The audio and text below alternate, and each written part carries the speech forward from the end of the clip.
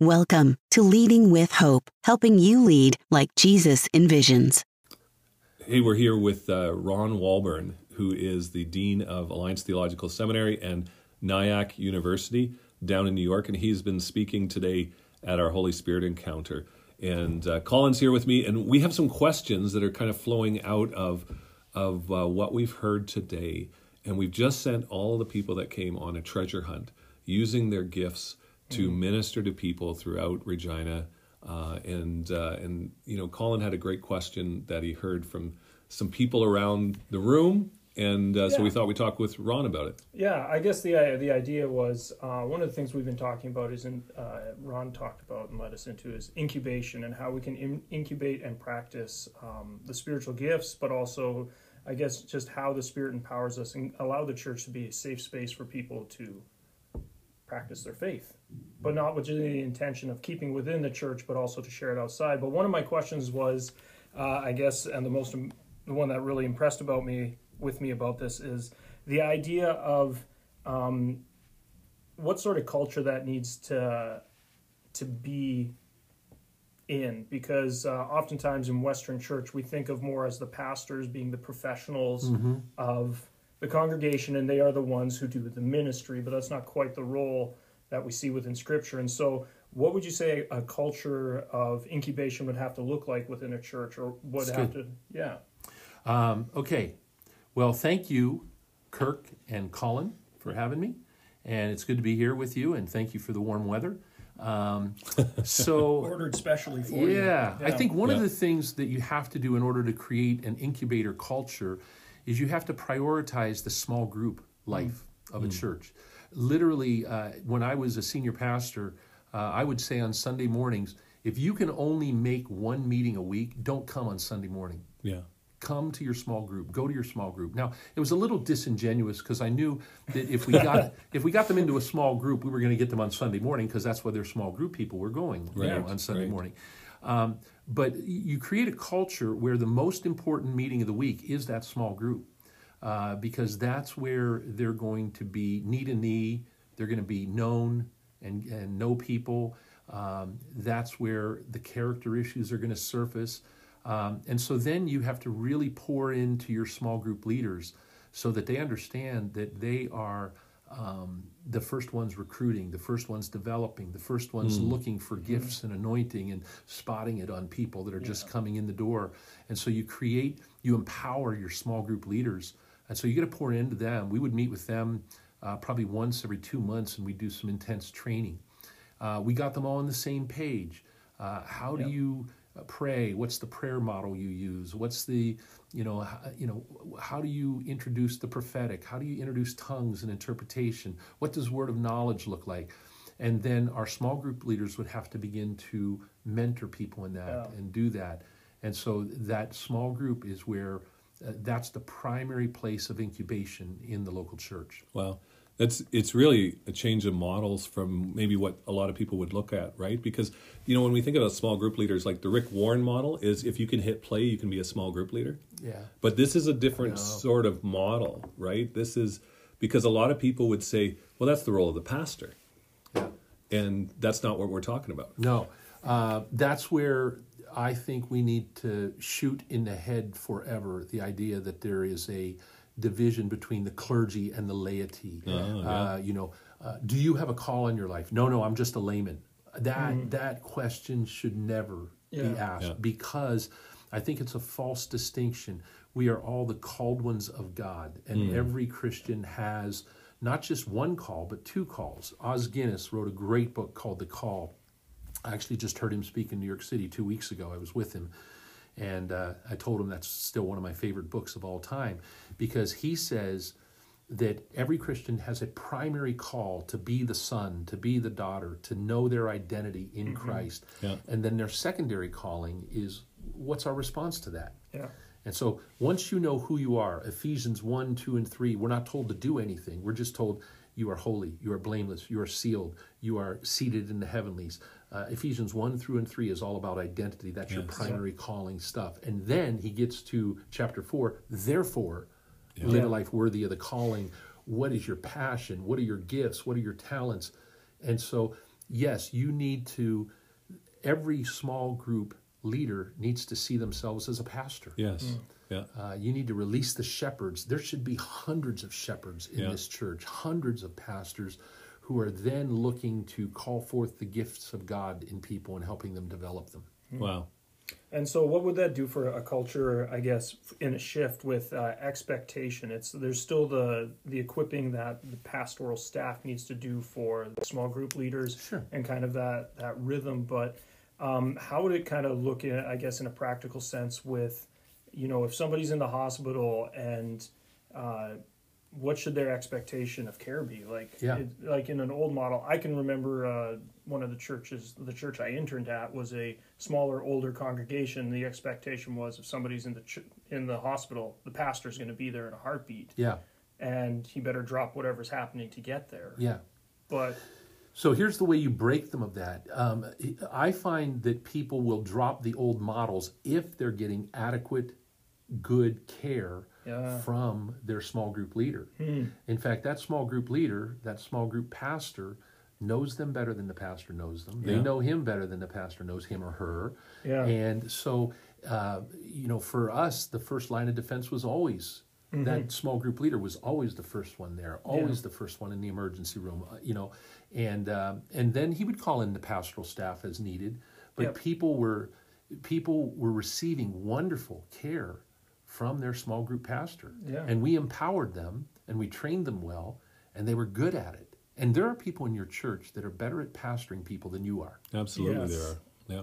I'm excitedly discovering that already. That some of the people I've had conversations with here at Living Hope and gotten to know, I'm just thrilled with the depth of the spirit that I find in people here. So, and the other thing is, you have to give it away. You have to give away the fun stuff too.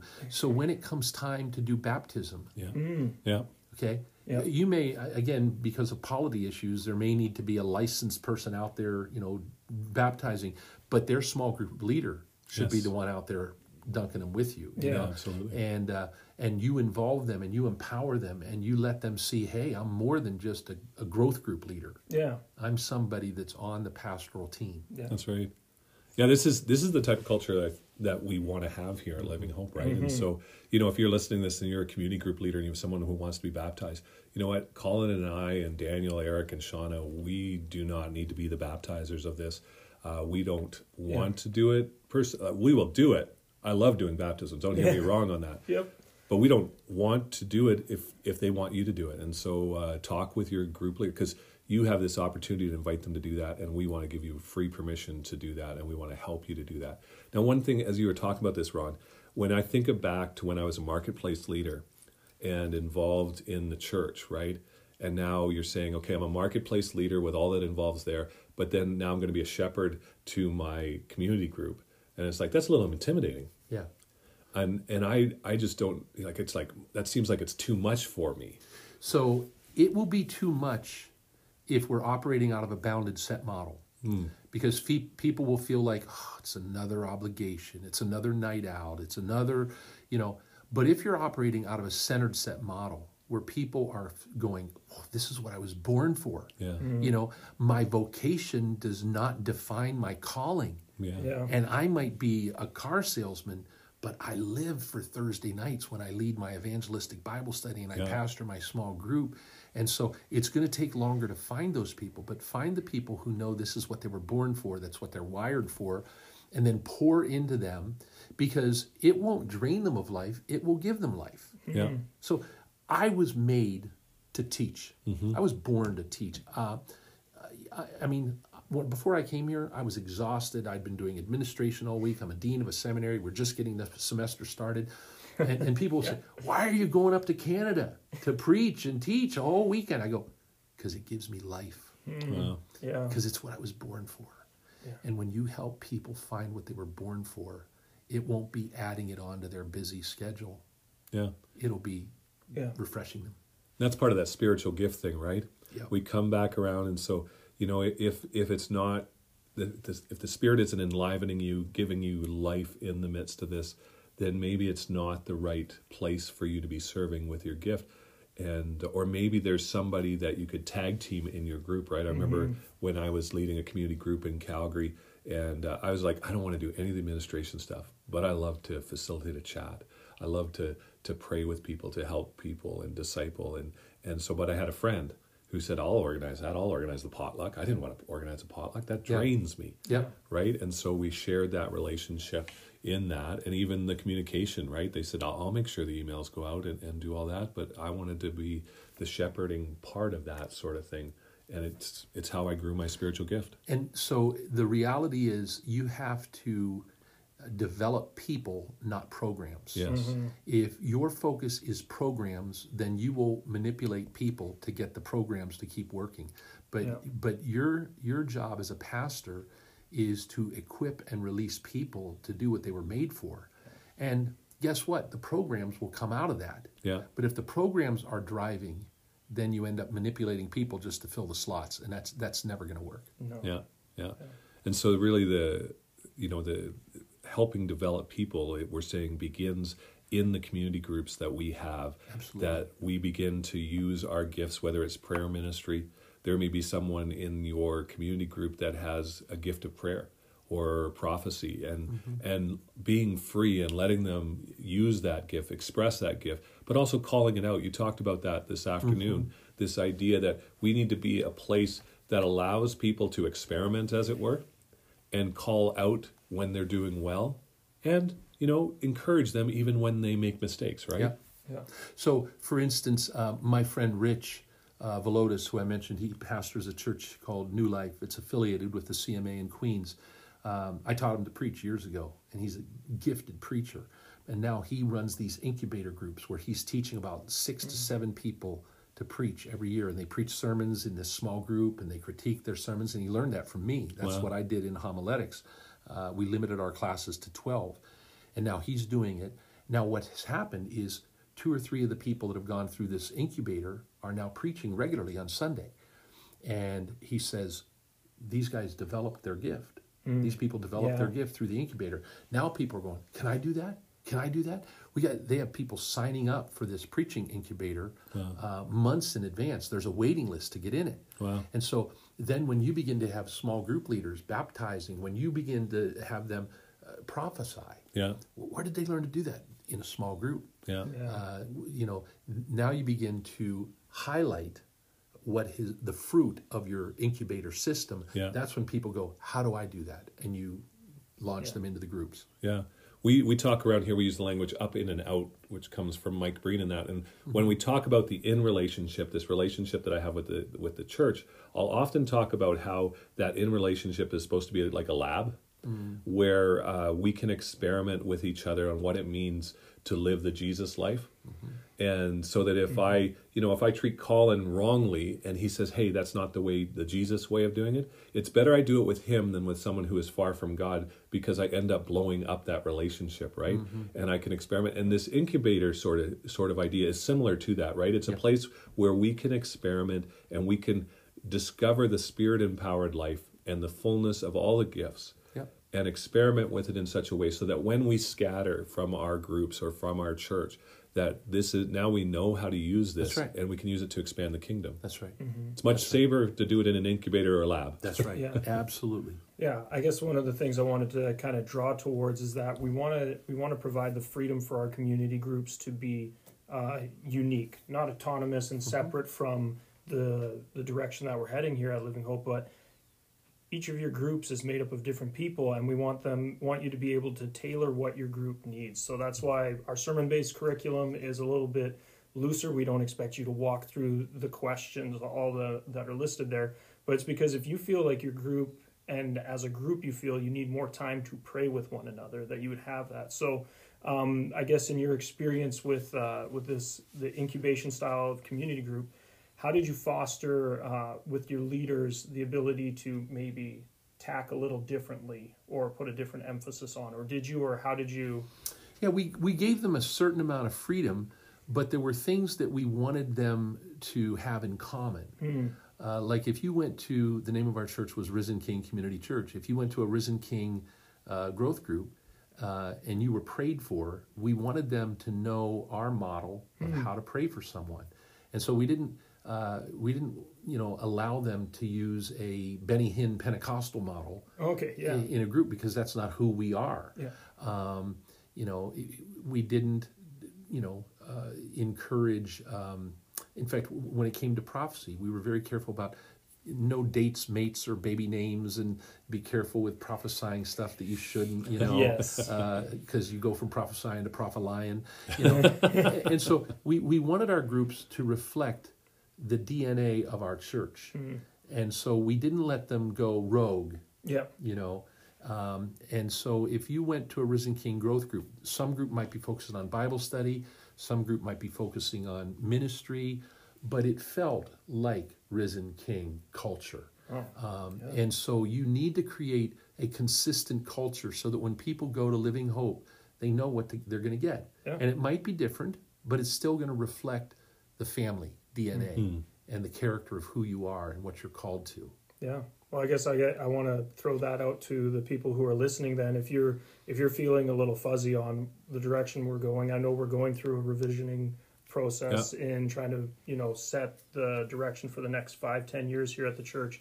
But if you need more direction for your community group, that's what we're here to do. We're here to support and build you up, and we want to help figure out what our culture is so we can communicate it. And that's right. Yeah. Come to coffee with Kirk, where we're talking about that over the next 6 months. We're talking about what is the culture, what does it look like, and as we do that, or ask to sit down with me and Colin, or and we're going to be reaching out in the coming months. Pass on this podcast as well, because this is part of building the culture through these podcasts. That's what we're trying to do. We're trying to get you to hear our heart and where the church is going and all of that. So listening to this is a great way to do that as well. I didn't think you drank coffee. I don't, but it sounds good. Yeah, coffee with Kirk, just I buy a lot of people coffee, but I don't actually drink it. I think you should do kombucha with kombucha. That's disgusting stuff, I love it. I've never tasted it, but my wife tells me I wouldn't like it. So, and I've learned over the years to listen to my wife, and there you go. She listens to this podcast, so I need to make sure I say that. You could go a little further, go like Krispy Kremes with Kirk. Oh no, we don't have those anymore. No, those were American. wonderful when we had those in Canada, but we don't have them, and we never had one in Regina. So no. What do I know? But in Calgary, we had a Krispy Kreme, and I always went when the light was on and the donuts were free. I hope you have a good editor for this. No, we just let it go.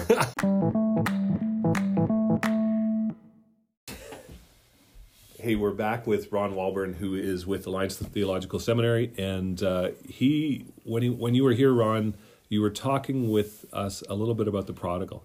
And this week in our sermon, we're talking about the elder brother, and you've had some thoughts about. You actually even put up the picture that Colin is using of Rembrandt from the Prodigal Son, and that. So you and one of the things you said that is intriguing about this is that often the elder brothers are hard. They don't identify themselves as elder brothers, right? Because they're doing everything that they're supposed to do right and avoiding all the wrong things. They think they're fine.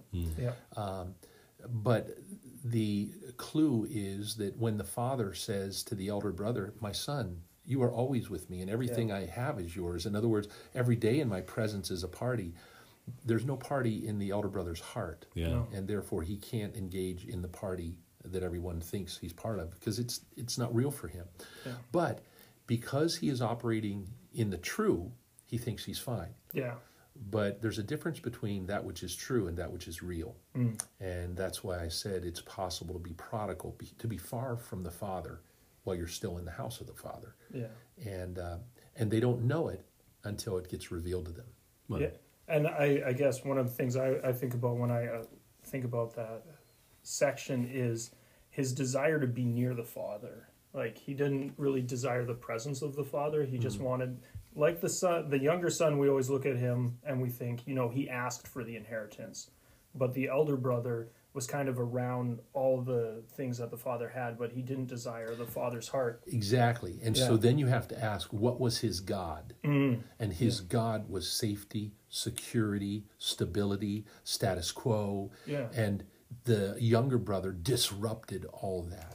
Yes. Everything's a mess. And when he returned, he disrupted it again. That cow wasn't supposed to be killed till next year. Yeah. And this young, crazy brother is messing up everything. Yeah. And that's what happens to church people. When the prodigals start coming home, the lost start being found, the elder brothers are the first to object to, they're getting the carpet dirty. They're doing this, they're messing things up. And is it almost like a sense of like, he became so comfortable with the assurance of the Father's presence, and so like he just didn't want his comfort. I don't think he cared about the Father at all. Yeah. I think he cared about the status quo, safety. I think it had just become about the monotony of security. Yeah. And he was living a safe life and taking no risks. And to be honest, he revealed his heart towards the Father. When the Father said, "You're always with me," that's not enough. Mm-hmm. Yeah, like that's not enough. Yeah. So do you see, like, within our church, I guess, not our church, I guess you haven't been at Living Hope. You've been at it less than I have. He's been here about 8 hours. So, but in Western church culture, what would you say maybe, like, the big comfort that we try and latch onto when it comes to, like, Western church culture? Is there something that you see, maybe prophetically, that needs to be disrupted for us to step in deeper with the Holy Spirit? I think it's the whole consumer culture thing that I mentioned this morning in my teaching, that we have become attractional in our version of Christianity instead of missional, instead of incarnational. And again, that started not in recent history, that started clear back in 325 when the church got in bed with the government. Yeah. And the church and state, when they come together, we lose our prophetic voice and we develop a political voice. Yeah. And then instead of going out and being salt and light, we build our buildings, we build our cathedrals, we develop our music, we develop our programs, and we say to the world, "You come to us." Yeah. Well, what happens when the world stops coming to us? What happens when they don't want our entertainment? What happens when the entertainment we're producing can't match what Hollywood can produce, can't match what the Super Bowl can produce? Guess what? We can't compete with that. And we're trying to compete in a game we're not even supposed to be playing. Yeah. And so we've got to come to the place where we say, we're going to kill the consumer culture. We're going to begin to raise up missional leaders at a missional outpost, and we're going to bring the kingdom to a non-Christian culture in ways that maybe we haven't done before. Yeah, and the word missional, I'm just, as that's part of my job description, I latched onto that when you said it, but the idea of people wonder what's missional, but it's actually just moving forward with the Lord. Like, it's actually tracking with him, or do you have like a further definition that might help us? I would say being missional is finding ways to bring the kingdom of God, the rule and reign of God, wherever we go. And so we should be people looking for injustice and bringing the justice of God to bear, looking for racism and bigotry and prejudice and bringing the equality and the love and the mercy of God to all people. Not necessarily divesting yourself of privilege, but using the privilege we have to lift up the rights, to make sure that those who have been disenfranchised are getting equal access. I mean, that's kind of missional living. And most Christians, we live a status quo life. Yeah, we like our comfort. And so to step out missionally and actually engage the kingdom into our surrounding culture is a little uncomfortable, because it means we can't binge watch our Netflix series because the Spirit is prompting us to get out of the house or invite other people into our house, which Canadians, this is Canadian culture. We like our homes to just be our homes, but to open them up and allow them to be kind of like waypoints for the sojourner, and just that sense of the kingdom come to our neighborhoods. So I think a Christian that is bathed in the waters of consumerism and the ease and comfort of the status quo of Western Christianity, they're the ones that are upset that the Syrian refugees are coming and disrupting our country and our city. Yeah. And a missional Christian is going, the world's coming to us. Yeah. We're getting to bring the gospel to people without even having to go to Syria. We can bring the gospel to them. We can help them. We can minister to them. And so I think the church in the West has got to get out of our comfort zone and begin to realize we're not first and foremost Americans. We're not first and foremost Canadians. Yeah. We're citizens of the kingdom of heaven. Amen. Amen. And we have a higher calling than even just the loyalty we have to our own nations. Our higher calling is the loyalty to him, to Jesus. Yeah. One of the commentators that I read on this prodigal was saying that it should have been the elder brother who was going out to meet the younger brother in that culture. And it was the elder brother's job to usher the younger brother into the father's presence, because he knew what a risk it was to return home. And I thought, wow, like how much are we, I am an elder brother, and am I being that one that is meeting the brother and ushering them into the presence of God? Or am I the one that is just like, oh man, they're in my chair? Or worse yet, am I building a wall to keep him out? Yeah, that is very true. Yeah, stumbling block in some sense of the way. In Henry Nouwen's book, The Homecoming, he talks about it's his obsession with the painting, Rembrandt's painting of the prodigal son, and he asks people, like, who do you see yourself as in this painting? And in the painting, it's the father and the prodigal son. They're in an embrace. There's a painting of a man who we assume is the elder brother, kind of scowling from the side. There's another man who's kneeling behind, and then there's two women in the background even. And so it allows for this interpretation. It's a painting, personal preference to put yourself in there. But he had one friend who challenged him and said, I see myself, I came home as a child, but I didn't stay as a child, and now I'm not the elder brother, but I'm the father, and I'm welcoming people into the kingdom. That's good. And Nouwen said that he was challenged deeply with that, because he just reserved that spot for God. Yeah.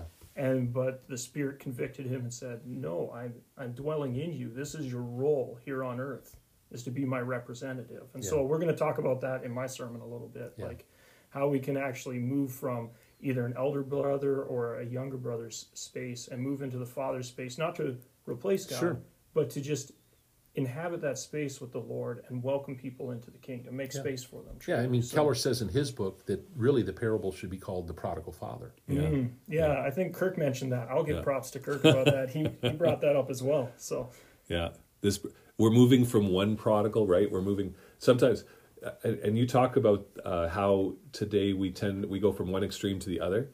And I think sometimes when we come to Christ, we go from being the prodigal younger son to the prodigal older son. And really where we need to be is that prodigal father. Yeah. Well, that was my comment today, that as parents, we forget how many times we messed up in our journey with God. We get to a certain place of spiritual maturity in our 40s, and then we have teenagers. And we expect our teenagers to walk at a level of maturity that took us 25 years to get to. And so that's when we begin to put the bounded set stuff on teenagers.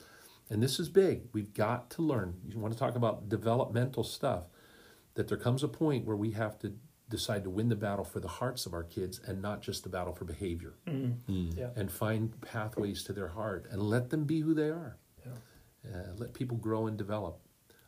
Otherwise, we become the professional elder brothers all over again. Isn't that what the Father does, really? Is, our Heavenly Father does this, but also the Father in the prodigal, is that he gives the Son what he wants, because I think he's wanting to win the Son's heart. And God lets us live and to be who we are because he wants to win our hearts. And sometimes that takes us far away from home. But God still wants to win our hearts, right? He says, if that's what you want, have it. But you're not going to find what you're looking for unless it's in relationship with me. No, that's good. Well, I thought of something. We just talked about a pendulum. You've brought it up. And just talking about the younger brother, the elder brother, they're kind of extremes of either just distance or distance by proximity, just not desiring. And you had mentioned when we seek the Spirit, like, either we do it into excess or we do it into abuse. And so as a church, like, we're trying to come in, find our way back to God and be in his presence, and we don't want to swing to extremes where we, I guess, are just seeker sensitive, and that we forget the elder brother needs to come home and care for those who are ministering within our church. but also we don't want to just focus myopically on ourselves. So how can, I guess the question is actually taking us on a different tangent as I talk. But that's okay. You talked about the Holy Spirit and submitting to the Holy Spirit and gifts of the Holy Spirit. So, well, first of all, I think we're naive to think that we can reintroduce something that has been out of balance, not used. I think we're a little naive to think, oh, we're going to do it perfectly. Yeah. Unlike the rest of the churches. And we're going to introduce healing, and we're going to do it at perfect balance. Yeah. You know what? When you reintroduce something that's been neglected, guess what? You're giving it a focus that is probably out of balance for a season. And that's okay, because it's been out of balance the other way. And I don't think that means you have to, go to extremes and, unbiblical models. But I think you do need to focus on something because it's been lost for a while. Yeah. A.B. Simpson really focused in on healing because the church had neglected it for so long. And there were people that said, we want you to come, but we don't want you to talk on healing. And he says, well, then I'm not coming. Yeah, what's the point? Because I'm going to do the fourfold gospel. The full gospel is what he called it, because he realized he needed to emphasize that. And so I think whatever it is you're trying to change, if it's been neglected, if it's been out of balance to the other extreme, you're probably going to give it some emphasis that, the other side they're going to say, see, that's all you're interested in. That's all you're focused on. Yeah, it's I guess, living with tension and like trying to bring it back, ratchet it back into the right tension. And it's okay. So, give yourself some grace. Yeah. We're not going to do it perfectly. Hey, just taking us back to the prodigal for a second. You've done a seminar that I attended on reaching prodigals. Yeah. And some of our listeners may have prodigals. This a child that they love with all of their heart, or a sibling, or someone that they're just love with all their heart, and they have wandered away from Christ, and this is a burden to them. What words of wisdom would you have? So, you've given some. But so I'll tell you right out of my own experience. All 4 of my kids at one time were prodigal, and now in the last 10 years, Wanda and I really focused in on how do we win their heart. It's too late to try to make them behave the way we want them to behave, So what are the pathways to their heart? And so we had to intentionally find ways to go after their hearts. And each one of our kids are different.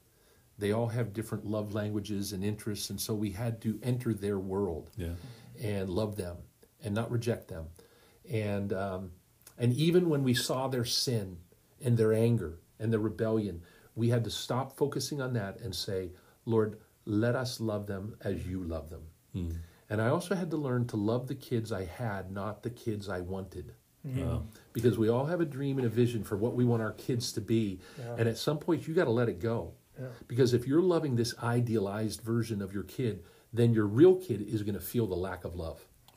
And so you got to let go of your, idealized version and begin to love them. And then the other thing that changed me, I told Kirk about a vision I had. I was praying for my oldest daughter when she was walked away from the Lord. And I saw this vision of a field, hillsides covered with thousands and thousands of sheep. And they were outside the sheep pen, so I knew they were lost. And as I'm looking at these sheep, I realized that they are sheep covered in wolf skins.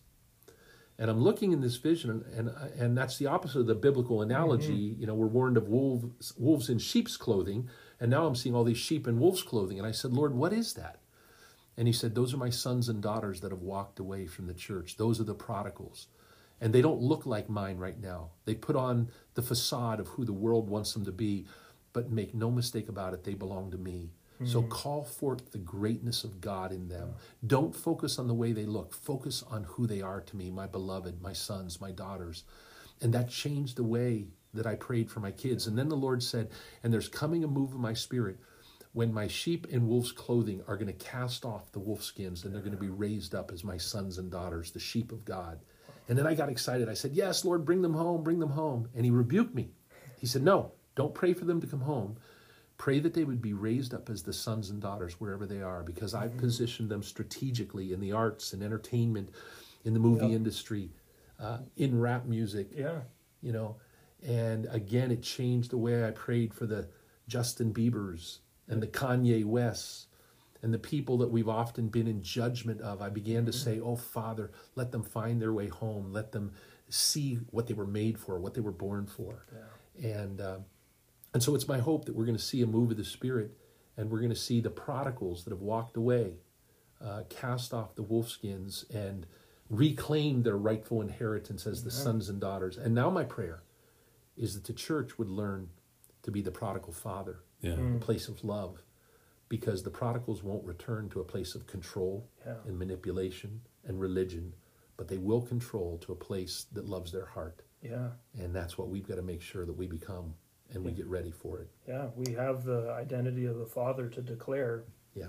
If we know the truth, then we can share that, we can speak that into their lives, and it's not to change how they behave, but just to tell them who they truly are and that they are loved. So, yeah. Well, what a great way to end this series on the prodigal. Thanks, Ron, so much for these words in this podcast, but also your ministry here at Living Hope over the weekend. We have been thoroughly blessed to have you here. Great to be here. Appreciate it.